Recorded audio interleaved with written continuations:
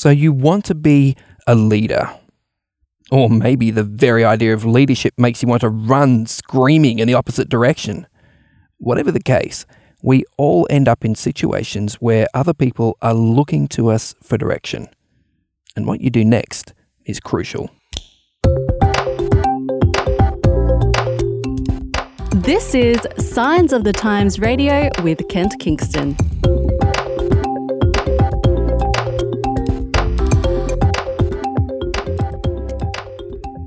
Hey, it's great to have you here on Signs of the Times Radio for another week and another month. Welcome to November. And here, squeezed in our studio here in Sydney, I have with me one of our authors from a great little article that appears in this month's magazine. His name is Eddie Hypolite. How are you, Eddie? I'm well. I'm well, Kent. Really Excellent. Well. So, Eddie, look, a lot of our listeners, whether it's Faith FM, whether it's via podcast, however they're listening, they may not know you. So give us a little bit of background. Who is Eddie Hypolite? Eddie Hypolite is a Londoner, born and bred. Moved to Australia 2013. I've been a pastor. This is my 21st year. Moved to Australia in 2013 to pastor here in this country.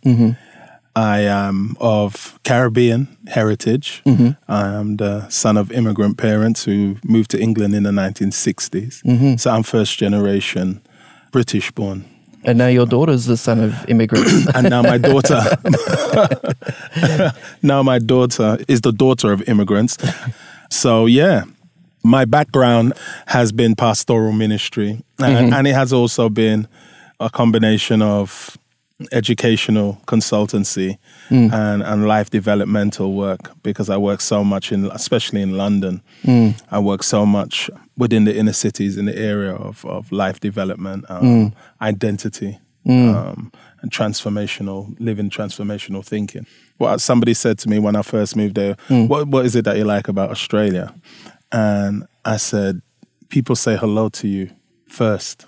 People say hello to you Unprompted. And it was catching me off. I'd walk past people and they'd say, mate? And I'd be like, oh, yeah, hey, morning. You know what I mean? Which I found so refreshing. It's funny, actually, because living in that sort of regional area, in between Sydney and Newcastle, I find that's quite common. Yeah. But I was actually taking a walk just on the last weekend in Sydney around Marrickville, just along a creek there, people walking, jogging, doing their thing. I said, hi to a couple of people, and they looked a bit taken aback, looked at me a bit strangely, and I started to think, maybe this is a city thing versus a regional thing. Very much so. They seem to be a little bit weirded out by me doing it in Sydney. Very much so. So I guess being a pastor, I mean that is a leadership role, but it's a leadership role where you're working with volunteers in particular. I mean, these aren't staff who you can hire and fire. No, not at all. What is the particular challenge like working in that volunteer community sort of space as a leader? Because being a pastor is one example, but whether you're working in a community op shop, whether you're working for Meals on Wheels, there must be a lot of similarities in working with volunteers. I think the greatest difference and the greatest challenge is keeping them inspired. You don't manage a volunteer.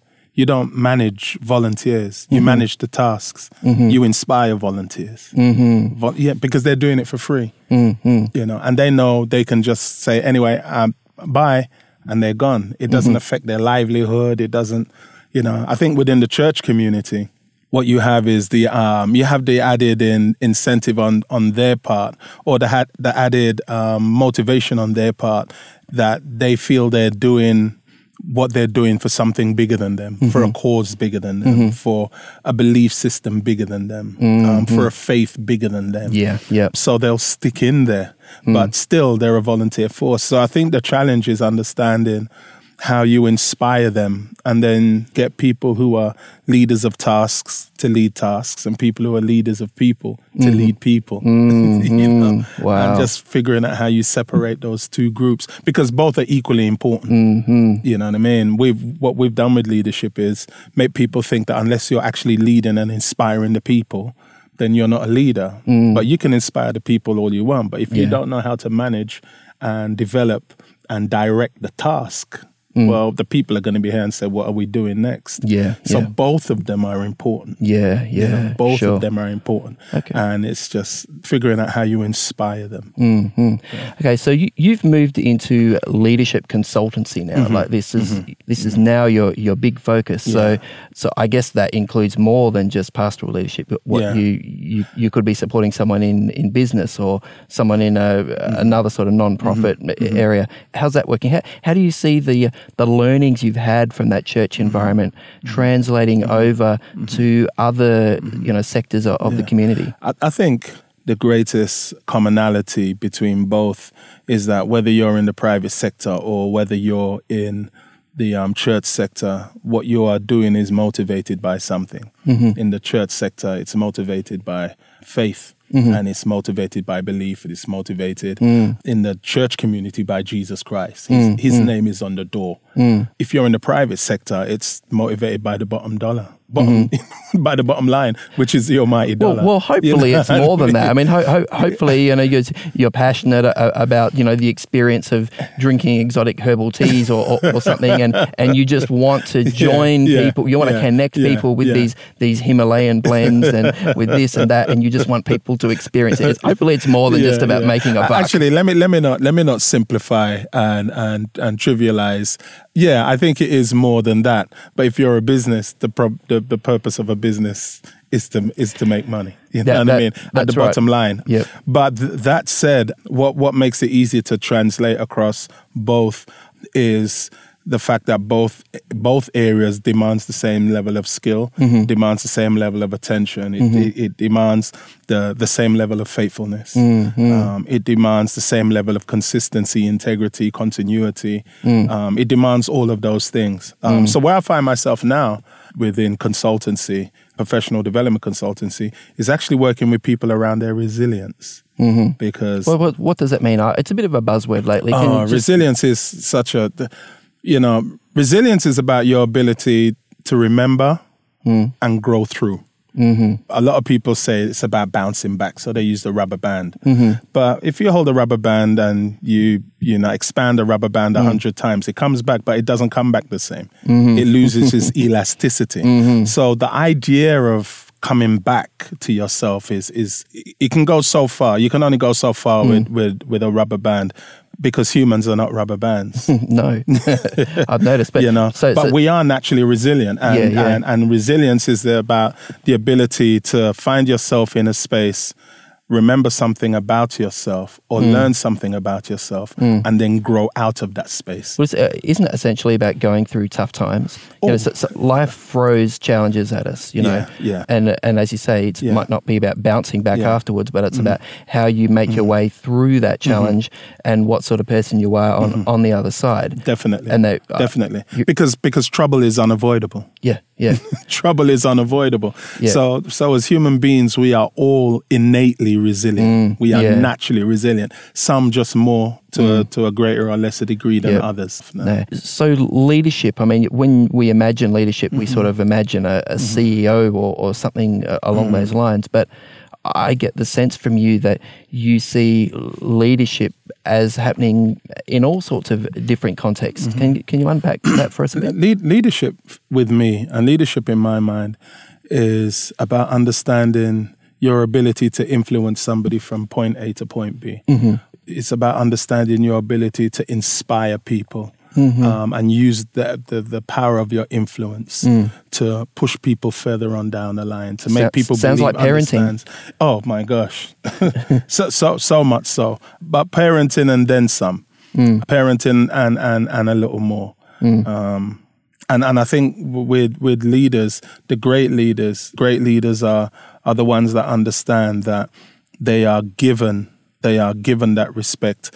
They are entrusted with that level of understanding. They are entrusted with that level of trust from somebody else. And as a result, they use that in a way that empowers that person forward and empowers what they're going to or what they're working on behalf of. And I think good leadership is leadership that holds that trust in a sacred way, and empowers those people to grow as they're moving forward and seeking to establish what it is that they're doing. Sure. I got a question, Eddie, and it comes out of my experience with my two sons.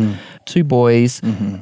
The oldest one, like going through primary school, was Mr. Popular. All the girls wanted to sit next to him. Everyone wanted to be with him. Everyone clustered around him. They loved him, you know. But he has actually turned out a fairly quiet person, fairly introverted, is quite happy to stay home. And, you know, whereas the second son, who was a little bit nerdy, a little bit dorky, got picked on, you know, from time to time. At 15, he discovered music, was mentored in music. Both of them are involved in music. Both of them are great at music. But my second son in particular got to 15 years old and suddenly people were saying to him, hey, can you lead out this worship group? He'd been in different music groups and they said, hey, we want to put you in charge. And I walked into a venue where he was rehearsing with some other musicians. He had college-age kids there, kids from senior high school. He's 15 or 16 or something.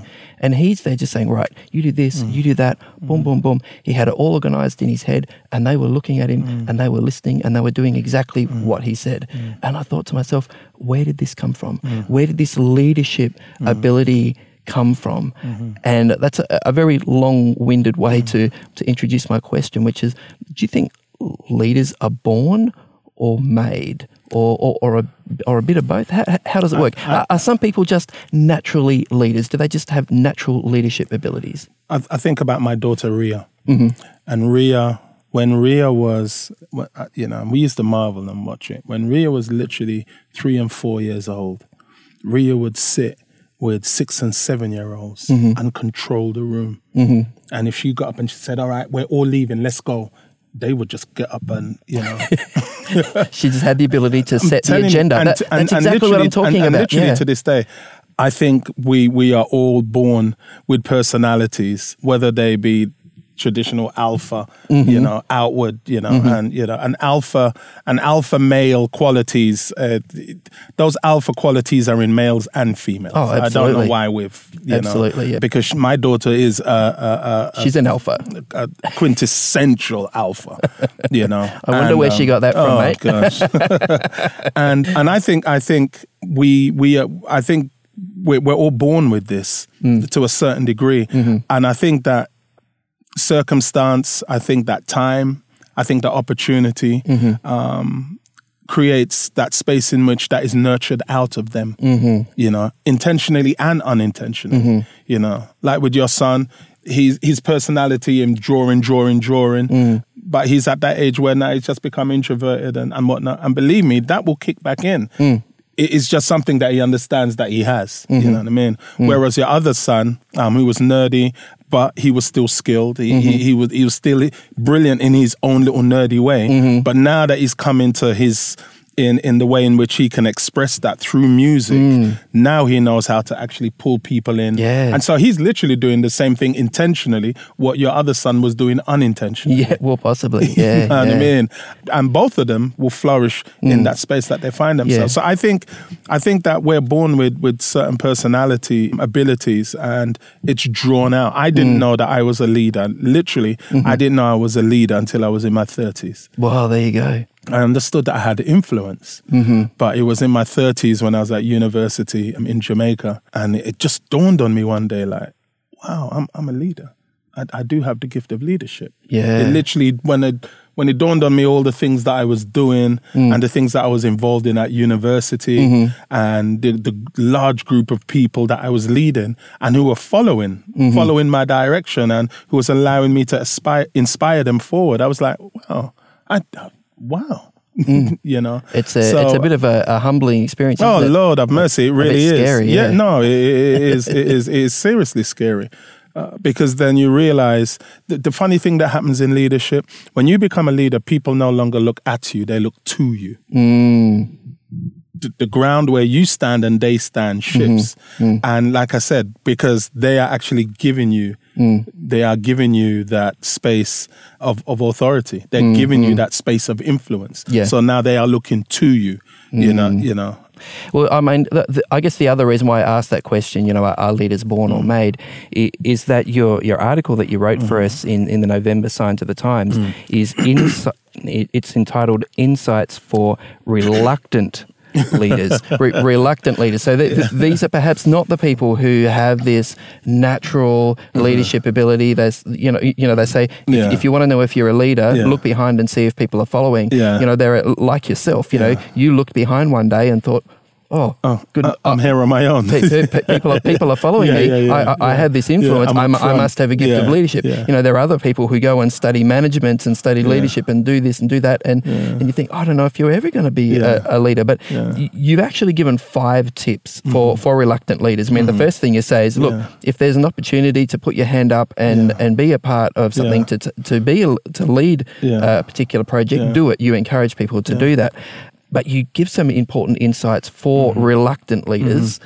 And the reason why I said reluctant as well was because sometimes people realize that they do have the gift of leadership. They do have the ability to influence and lead people. But they've seen so many leaders around them burn out, been treated so badly.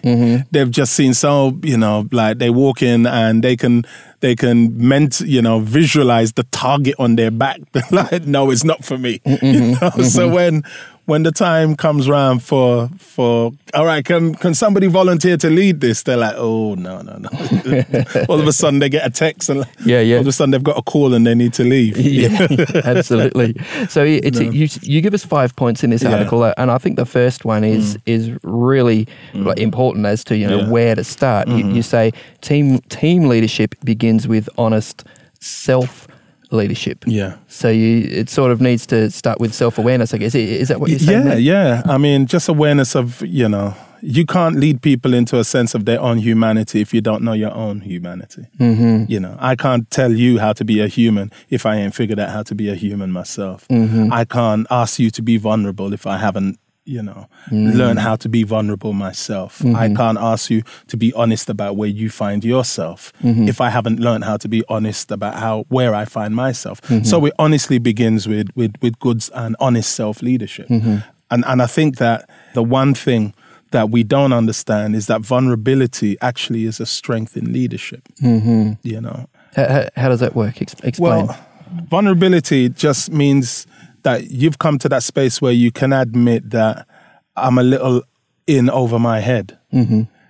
Because what a lot of leaders do, they put everything on their back. They put everything on their back and they expect that, and they think that they are the ones that have to do everything. When you come to that space of vulnerability, you understand, okay, I need people to do this. Well, that's right. If you didn't need them, you wouldn't have a team. You'd just go and do it yourself. Exactly. And vulnerability is about recognizing your humanity, recognizing your limitations, and actually finding the right people that are already around you to fill those gaps. And it's interesting because sometimes the mental sort of picture that people have of a leader is someone who is bulletproof, someone who has all the answers, someone who, as I say, people look to you and they look to you for the answers. They look, aren't you supposed to be an expert of every single role and task that all of us in the team have to do? And the answer is no.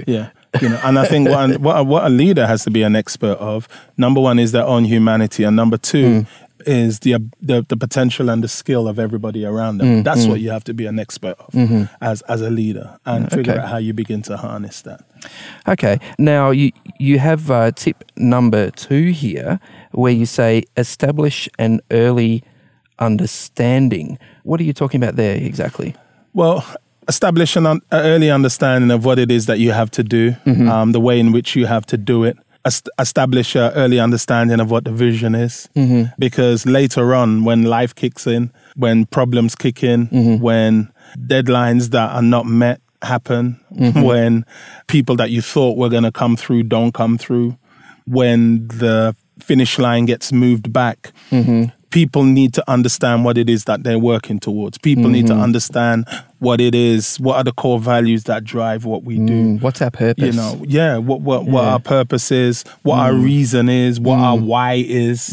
And you need to establish that early so that if you're going later than you thought you was going to be going, people still remember, no, this is what we're about. No, this is what we're going. Yeah. No, this is the reason for what we're doing. And it's difficult to sort of shift that aircraft carrier to a new course once it's sort of momentum has been established in one direction. You have to keep moving. So it's important that you establish that. You establish that early. But then on the other hand, you say, be patient. You need to be patient with people. That is the hardest thing, because people need time to grow. People need time to grow. People need time to change. People need time to understand. And that is in no way making an excuse for mediocrity. While you're being patient, create the culture around them in which they are being developed, in which their momentum isn't being lost, in which the expectation of excellence still, and the expectation of professionalism, and the expectation that the responsibilities that you have, you are still going to fulfill. But I'm going to be patient with you while you are doing this. But we are still moving in that direction. We're not stopping what we're doing. We're not even slowing what we're doing. We're just sticking our arms underneath your arms and helping you to move a bit quicker while your legs figure out the pace that we're running at. You know what I mean? But we are going to be patient with you while you do that. Getting up to speed. Because it can be really demoralizing, can't it? If you feel like when you're in a team, the instant you have any mess up or any question or any doubt or anything, you just get jumped on by that leader, and it's demoralizing, it's humiliating, and you don't feel a sense of ownership over your work. You feel micromanaged. You feel like someone's breathing down your neck. I mean, how can you possibly do your best work in those circumstances? And that's why as a leader, you got to figure out you got to develop patience. Yeah. And I guess along similar lines, the tip number 4 that you give is, people matter, so treat them well. Oh my Lord. Because it's easy to be task focused, isn't it? I mean, like you say, you got to decide your purpose. You've got to decide your direction. Sometimes people can get caught up in the cogs of that machine that is working towards that goal, can't they? Yeah. And rightly so. Sometimes you do get caught up, you do get clogged. You do get caught up and you do get clogged down. But people are still people. A task is just a task. I was speaking with somebody the other day, and they was talking about marriage. They're married, and they was talking about marriage, and they were talking about arguments. And I said, you have to figure out how to keep on getting past the issue to the person, because an issue is an issue. Don't make the issue become bigger than the person. You know what I mean? And I think what happens sometimes within business is we make the business become more important than the value of the person.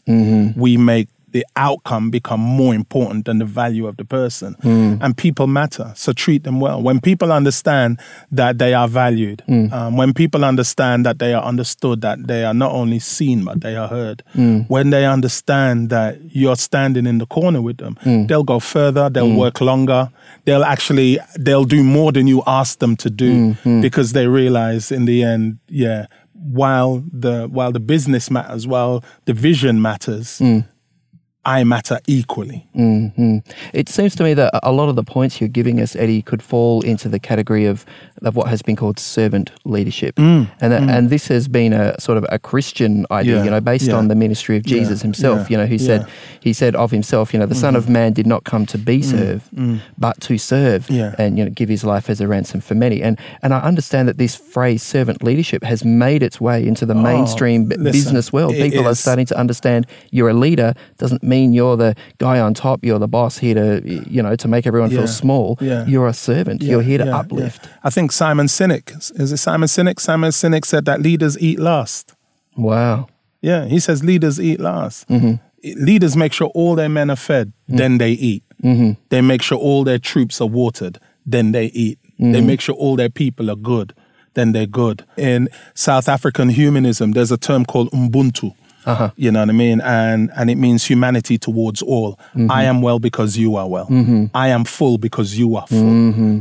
And business are understanding that. Businesses are coming to the point where they understand that they have to invest in the well-being of their people, that their people matter. Their people have invested time, they have invested skill, they have invested professionalism, they have invested their lives. And so we have to invest back into them and let them know that they understand, because in the end, they are actually going to be our greatest investment for how well we do as a business. And that is servant leadership. Well, and also, I mean, your fifth point, follows on from that really well. You say successful leaders are always asking who's next. So planning for the future means admitting that I'm not going to be here forever. Someone else is probably going to have to take over at some point. How do you go about doing that, man, while being a leader, thinking who's next? I've got a lifelong friend. We've been friends now for 40 odd years. And I had the privilege of working as one of his youth directors when I was working in England. He was director of work across the South England region. And I was his director of teen work. He was the overall director. So focusing on teenagers for I was focusing on teens. He was focusing on young adults up to millennials. He always used to say, his name is Colin Stewart. He always used to say, Hippo, he calls me Hippo. He says, Hippo, the best are always behind us. The best are always just behind us. And it made me, I think that leaders, the best leaders are the ones who realize that they're not supposed to be there forever. Yeah. And that they place value on the space where they have by creating value, pushing everything forward, pushing the ideas, pushing the vision, pushing the company, pushing it forward. And mentoring. Then preparing where they are for the next generation. Which is completely opposite to, your typical, dictator who is suspicious and paranoid, and anyone who looks like they have ambition or potential. They kill them. That's right. They literally kill them. You know what I mean? Whether they're influence or, in some countries, literally, you know what I mean? That's right. Which, in other more civilized countries, they just kill their reputation. They kill them on social media or whatever it may be. So in some cases, if you're, they say it's lonely at the top. If you're lonely at the top, perhaps you're not doing it right. Then you ain't a good leader. You ain't a good leader. I think we do it by understanding that leadership is actually good leadership is also just about legacy. And legacy isn't going to just be the good things that people say about you. Legacy is going to be your doings that they do after. And that's one of the things that I loved a lot about Jesus Christ. When Jesus was speaking the Gospels, he would say, the things that I have done, you will do more. Wow. Yeah. Or he would say, the things that you have seen me do, you do them. Because Jesus understood that it weren't just the things that, it really sometimes isn't the things that you say in the world that really make that lasting impression. It's the way you treat people in the world and the way it inspires them to treat others in the world that truly makes. That's the ripple effect. That's when it goes viral. That's the ripple effect. And so in leadership, good leaders are always making the team that they're working with at the moment, presently, they're always making that team, it's an excellent team. And that team is about excellence. But that team is also looking out for who do we need to mentor? Who do we need to pour ourselves into? You know what I mean? Because we ain't going to be here. And as a matter of fact, I'm not choosing to be here. In the next 10 years, that's where I want to be. But I want to make sure that when I leave here, I leave this space good and I leave it with someone good. Wow. Oh man! Hey, thanks so much, Eddie. I really do appreciate those. It's been a pleasure. Those insights, and look, if you're listening to this and thinking, hey, I didn't catch all of that, well, hey, that's what Eddie's article is for. It is there in the November edition of Signs of the Times. Just listen to the outro of this week's episode to grab that website, and you can check it out for yourself. But thanks so much, Eddie, for being part of Signs of the Times Radio this week. It's a pleasure. Thank you. Today's episode was based on an article appearing in this month's Signs of the Times magazine. A subscription is just $26 for 11 issues a year. To find out more, visit signsofthetimes.org.au. Signs of the Times has been published in Australia since 1886 and is proudly produced by Adventist Media. This is an Adventist Media podcast.